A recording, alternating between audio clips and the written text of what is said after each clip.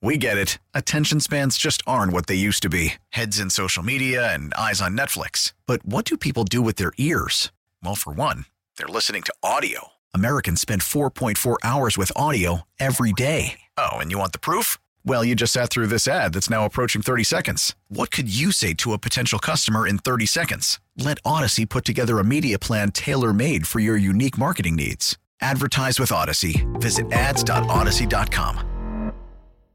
Okay, Buck, heading into Game 3 of this series, I know there's been a lot of shuffling going on with bullpen relief and starters. And Joey Lucchesi did give you 5 2/3 last night, which might have been a little bit better than expected. But how does that help moving forward into the rest of this series as far as availability is concerned? Well, he had 4 2/3 and 63 pitches last time, so we feel like we could take him close to 80 and 5 2/3. I was kidding him last night. You gave us exactly one more inning, but that was good to see. He, in a time of need, to get that deep in the game and a spot start like that, because we're okay each night, but a really short start could really put us in harm's way. And we're, as you've seen, we're not going to put the bullpen guys in a physical spot they shouldn't be in.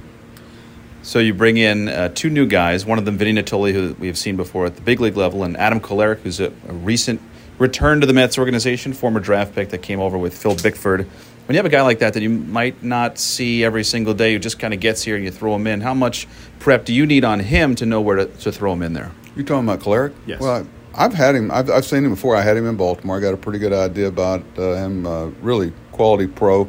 In fact, if they didn't have that 3-hitter rule, he'd be in the big leagues right now with somebody. But I actually played against his father in Double-A, Frank, and so University of Maryland kid that everybody that he passes, once he passes their way, they have a lot of good things to say about him. We're glad to have him.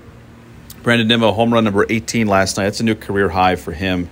His ceiling continues to rise in several different categories every year. Just the power portion in particular, what have you noticed from him that's been maybe a little different this year than it was last year? I just think he's a guy that understands himself better. He's not chasing home runs. It's just a product of a good swing and getting in some counts. And, we're very lucky. Brandon's not a guy that's going to be at a big detriment against left-handed pitchers. He's not going to get out of who he is and himself, and he's always going to get a lot of pitches thrown to him. You start talking about the best leadoff hitters in the game, his name has to be mentioned. What is the key when you have a lefty-lefty matchup as far as being a hitter and being disciplined when you see a left-handed pitcher? I think it's pitch shapes. Everybody, they're not all the same. Understanding where the out pitch is and where they want to go, and when you get a pitch, hit it. But I think understanding the shape of the pitches and the way they enter the zone, and understanding that the breaking ball is the one that gets you in trouble, and the one that starts at you and finishes up in strike zone is one that you actually can create some damage on. Rafael Ortega is one of those in the category that you like to say ballpark numbers seem pretty friendly so far for Rafael. The well-hit balls and the soft-hit balls seem to be dunking in for him. You sneak him there, that 9 spot in the order. What have you seen from him? No, I like he makes our lineup work against their bullpen too, but he's a baseball player. He's made an impression. This is a guy that's trying to make an impression to make a club next year, and he's shown the ability to play 3 positions. He runs the bases well, and he brings a certain intensity. Some people, you wonder if they're getting the sense of urgency they should be having to make this impression.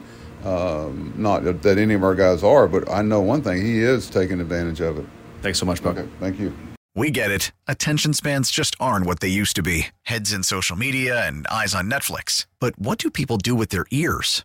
Well, for one, they're listening to audio. Americans spend 4.4 hours with audio every day. Oh, and you want the proof? Well, you just sat through this ad that's now approaching 30 seconds. What could you say to a potential customer in 30 seconds? Let Odyssey put together a media plan tailor-made for your unique marketing needs. Advertise with Odyssey. Visit ads.odyssey.com.